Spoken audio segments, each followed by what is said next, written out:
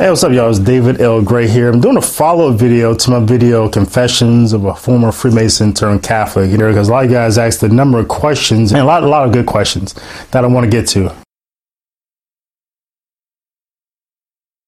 So the first question we're going to get into, a number of you had asked, well, David, you are a member of Omega Psi Phi, Greek letter fraternity, and that ritual of Omega Psi Phi is, some of you have said, it's like a Masonic ritual.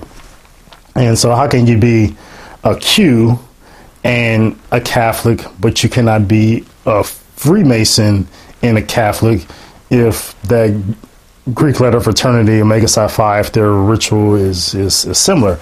And I'm going to bulk that question in. A lot of people have asked me that question over the years. Legitimate question, fine. But I'm going to bulk that question in with the broader question a number of you had asked about, well, what other organizations can Catholics belong to? Can they belong to the Rosicrucians, or can they belong to the Elks? Or some of you asked, well, why can't Catholics be Freemasons, but they can belong to the Knights of Columbus? Does Knights of Columbus have oaths of obligations? Don't they meet in secret as well? What about that? So I'm going to group all those in and answer that now. So let's just go back to the basics of the whole thing. 1738. And you see down in the description of this video below, you see that I post a link to an essay that I wrote in grad school a number of years ago about this topic, about what happened in 1738. Why did the papal ban even come into play? So read that for a more elongated answer to this question. But just be succinct and brief here. Let's go through the 4 reasons that Pope Clement XII in his papal bull in enmity, that is, against Freemasonry, what he said, what were the 4 reasons that he delineated about why Catholics cannot be Freemasons? And then I'll use that as a springboard to jump into the bigger issue to answer your questions about what organizations can Catholics belong to. So in that papal bull, Pope Clement said that the number one reason why Catholics can't be Freemasons is that Freemasonry is an error, vice, danger, and disturbance in the Catholic Church, such as Orthodox religion needs to be kept free from, lest it, Freemasonry, breaks into the household of God like thieves and like foxes seeking to destroy the vineyard. So big statement there, calling Freemasonry a danger, a vice, an error. So in number 2, in the second reason, he sort of explains, well, what does he mean by all those loaded words? How's Freemasonry an error, a vice, and a danger? Well, Freemasonry, he says, caters towards, relies upon, was established by what he calls natural probity. That is indifferentism. Again, Freemasonry caters towards, relies on, was established by indifferentism and its own law. Not the law of God, not the law of the Catholic Church, but again, it was established by, relies on, caters towards indifferentism and its own law. It obligates men by an oath on the Bible in a host of grievous punishments and silence about what they do in secret together. So let's just stop there for a second and just deal with that, because that's a loaded statement, and that we really don't even need to go really much further than that. I'll talk about the other 2 reasons, but this is big. If Freemasonry was established on, relies on, caters towards indifferentism and its own law, then it's done. It's a done deal, because for the Catholic position, indifferentism is a heresy. It's related to secularism. It's related to modernism, relativism. It suggests that nothing is essentially true, that all things are equal. In particular, for Freemasonry, Pope Clement is saying that all religions are just the same. We're just indifferent to that. We're apathetic to that. All religions are just the same. They're equal. It's really just bad ecumenism that Freemasonry is proposing here. Because for Freemasonry, from this perspective, is saying that the highest good is the universal brotherhood, where all men agree. Under that are things such as that man's creeds, his religion, those things he brings with him. No, the highest good, okay? The thing that unites all men, that makes them one, is that universal brotherhood. Okay, now this is contrary to what the Catholic Church is teaching. The Catholic Church is teaching, no. The highest good is Jesus Christ. He is the one that brings all men together into one in his church, in his body. Okay, so see, these are two things that can be reconciled together. Okay, so the highest good cannot be both the universal brotherhood with all these religions, or in Jesus Christ. Both of these can be true. Okay, so Pope Clement sees this. Pope Clement XII sees this. No, that's indifferentism. Being one isn't bringing all these different religions together. I mean, what's true? Is Judaism true? Is Islam true? Is Protestantism true? Is Catholicism true? What's true? Freemasonry doesn't care about that, because for Freemasonry, the highest good, the highest truth, is the universal brotherhood. Okay, not what the Catholic Church believes. The highest good is Jesus Christ. So indifferentism is a huge issue here. And then the issue of his own law is that Freemasonry was established on, relies on, cares towards his own law. Is a whole thing, another whole thing altogether. I mean, is that true? What law is true? Is it the law of Christ in his church? Or is it the law of Freemasonry? Which one of these are true? So Catholic Church sees that its members can be faithful to two masters. You can't follow the law of Freemasonry and follow the law of the church and be in union with the church. One of these paths you're going to have to choose. You can't be lukewarm. You can't straddle this fence. Okay, so you can't serve two masters in this regard. If the Masonic law is true, the law of the church cannot be true. Right? So these are two completely different things. So you can't get past number 2 here. But number 3, why Freemasons, Catholics are banned from being Freemasons? Well, being that Masonic meetings take place in secrecy, they lack transparency. They cause rumor. And the faithful have great suspicions about it. Okay. There's a lot of gossip going around about these Masons. Okay. And gossip isn't good. It makes people uneasy. It's just not good for the soul. There's a lot of questions and a lot of suspicions. It is unhealthy for society. Societies like these, number 4, disturb the peace of the temporal state and the well-being of souls. Okay, so usually 3 and 4 are related. It's like 1 and 2 are related. So a number of popes will go on to, after Pope Clement XII, will go on to reiterate this papal ban. And in 1917, this ban made it into canon law, where it explicitly said Catholics cannot be Freemasons or excommunicated. In 1983, when the canon law was republished, this section excluded, then it no longer explicitly said Freemasonry or Masonic associations. It implied it because it said the same thing that the 1917 canon said about, because Freemasonry plots against the church is why Catholics can be Freemasons. This 1983 still said it, that Catholics cannot belong to organizations that plot against the church. So it was implied, but not, the Masonic order wasn't explicitly stated. So a question arose. Naturally, people asked, well, Freemasonry isn't listed here. Is it still, can Catholics now be Freemasons? And so Joseph Ratzinger, who's a prefect to the Congregation of Faith, answered this question. And of course, Joseph Ratzinger later became Pope Benedict XVI. And he'll say no. He say no.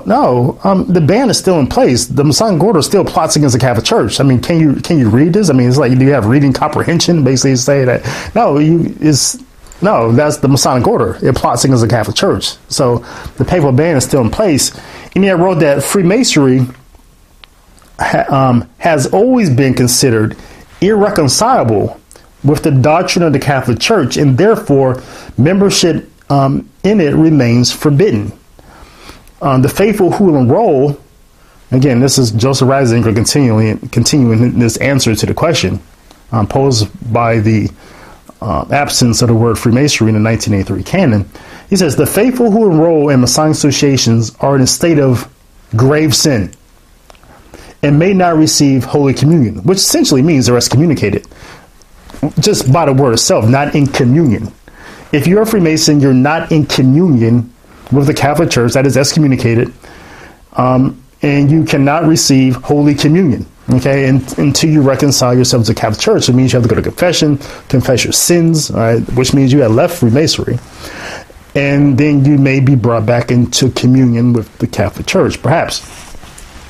So this question whether a Catholic can be a Freemason is settled matter. It's been settled matter since 1738. And some of you asked the question, well, what about some of these Christian expressions of Freemasonry, such as what we see in Prince Hall Freemasonry? And I've argued, even when I was a Freemason, that that's true. That Prince Hall Freemasonry is a Christian expression of Freemasonry. And I've argued that Prince Hall, the founder of Prince Hall Freemasonry, his vision for the Masonic Order for black men was a Christian expression of Freemasonry. You read his charges to African Lodge, and they're just full of Christianity. And I think this is the ethos that continues on in Prince Hall Freemasonry Day. That's when Prince Hall Freemasonry, you see, especially in the Grand Lodge, Ohio, you see men like one of the first Grand Masters, Stringer. He would go down establishing lodges all up and down the Underground Railroad. But not only was he establishing lodges at this time, he was also establishing AME churches simultaneously. And so the members of the Masonic Lodge and the members of the churches he was founding were the same people. Okay, the master of the lodge would be the reverend of the church. And so up and down the Underground Railroad. So from Prince Hall Freemasonry and Christianity has always had this partnership. Mozart Wolfgang Amadeus in Austria, yes, he's a Freemason. And they had a very Christian expression of Freemasonry there. And so, yeah, you have these so-called Christian expressions of Freemasonry. But the papal ban, it doesn't make it a distinction for whatever type of expression of Freemasonry there may be. It doesn't make a distinction between what country that Freemasonry is practiced in. It doesn't make a distinction between nowadays here in the United States. You see Freemasonry is primarily a middle-class Protestant organization. And that's different from other parts of the world, such as you see in New Zealand, Australia, and other parts of the world, where it's sometimes in some places may be more highbrow, more distinguished gentlemen. They may be the type of people who may be Freemasons in some countries, but it doesn't make that distinction between the United States. You see, it's just kind of it's like a Rotary Club, Lions Club in a lot of ways. There's a lot of charitable works that may be a different expression as you see in South America, where it's more secret and more elite, and they're more concerned about the inner workings of the welfare of the state itself. So, but the papal bull doesn't make that distinction because, again, Freemasonry was established by, caters to, relies upon indifferentism, and has its own law. That's why the papal ban is essentially in place along with other things. So regardless of whatever Christian expression, so-called Christian expression there may be, it doesn't matter. Now, what about Greek letter organizations? Or what about things like the Elks or the Lions, or I don't know, what about the Knights of Columbus, or these organizations that may have oaths of obligation that meet in secret? and have rituals of initiation. And well, what about those? Again, let's go back to 1738. I think if it's any organization that plots against the church by preaching a message contrary to what the Catholic Church is teaching about salvation being through Christ and his church alone, okay, then it's an organization that plots against the Catholic Church, and the Catholics can't belong to it. If it's preaching a message that all religions are essentially true, that there isn't just one standard of truth, that Christianity is just one of many, that Jesus is like Muhammad or Jesus is like Buddha. If it's offering that type of indifferentism, then it's an organization that Catholics can belong to. If it's an organization that's plotting against the moral law of the Catholic Church, if it's teaching something like abortion is okay, or homosexual acts are okay, or euthanasia is okay, or contraception is okay, if it's teaching that as part of its law of that organization, that's an organization that Catholics can belong to, because again, that plots against the Catholic Church. So I think that's the primary basic standard. And I think one of the best expressions that in 1996, and the Bishop of Lincoln, Nebraska, Bishop Berkowitz, I think how you pronounce his name, issued a ban against Catholics in his diocese, saying that under the pain of excommunications, Catholics cannot belong to these organizations. And he listed a bunch of them. And yes, all them sign organizations he listed. Catholics, if you belong to these organizations in this diocese, you are excommunicated. All right. And he gave them like 60 or 90 days to get their affairs together. But after that, if you still belong to organizations, you're excommunicated. You cannot receive Holy Communion. You need to go to confession. Okay. But also in that papal ban were other organizations that don't have rituals, that don't meet in secret. And so it's really one of the best expressions of what I'm saying, is that if this organization plots against the Catholic Church by offering a different path to salvation, a different moral law, or if offers indifferentism towards the Catholic Church, then it's an organization that Catholics cannot belong to.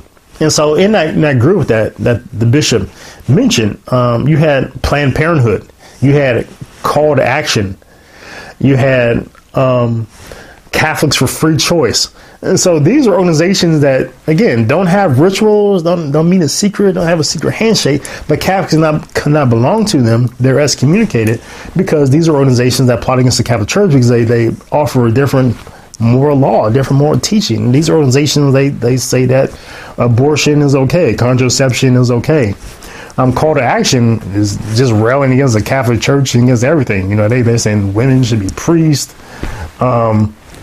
I mean, they're just whatever the Catholic Church teaches, Call to Action teaches opposite, basically. And so Catholics can't. I mean, why would a Catholic belong to an organization anyway? I mean, that's the question. But the bishop would say, no, you're excommunicated if you belong to it. He took direct action. Also in that group, some organization called the Hemlock Society. This organization that plots for euthanasia and plots for assisted suicide. Again, the Catholic Church believes that the human person has dignity.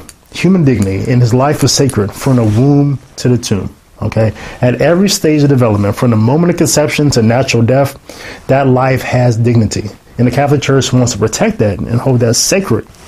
So there's organizations again like Planned Parenthood, who's at the beginning of the spectrum, wants to take the life of the child in the womb before it emerges.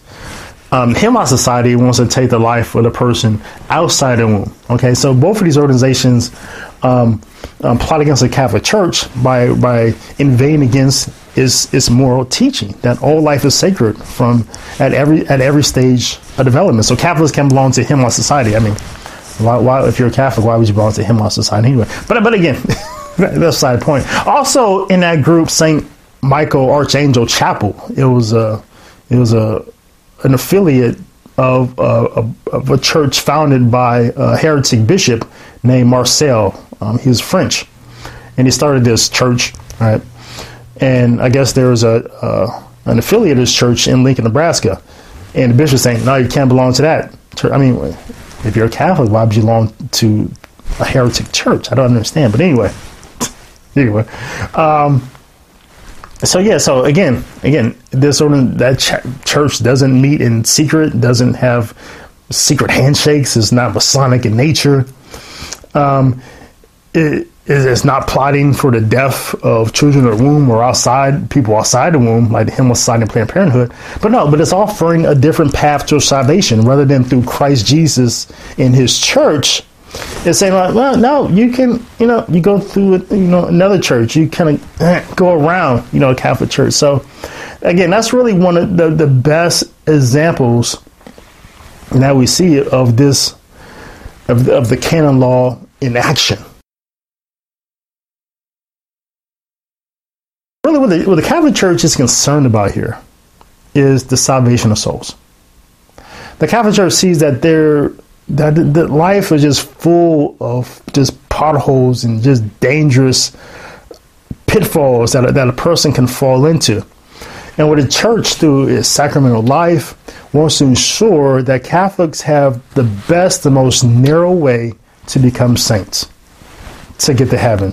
And it has a 2,000-year-old track record of proving that works. Only the Catholic Church can point to some of its members who she calls saints and saying, look, that person is in heaven. We know because our members have been asking that person to pray for them, and their prayers have worked. Therefore, we know that saint is in heaven, and God hears that saint's prayers. Only the Catholic Church has that tangible evidence of its members being in heaven. So we know, we have a 2,000-year-old track record of knowing that our way, if you live your life as a faithful Catholic, chances are you'll get to heaven. And again, we have so many saints to prove that it works. So that's what the Catholic Church wants to produce. And it knows that there are organizations out here that you can belong to that will make your path of getting to heaven much more difficult. It will take you off the narrow way. And the way to get to heaven, it is a very narrow way. The road to lead to hell is very wide. Okay.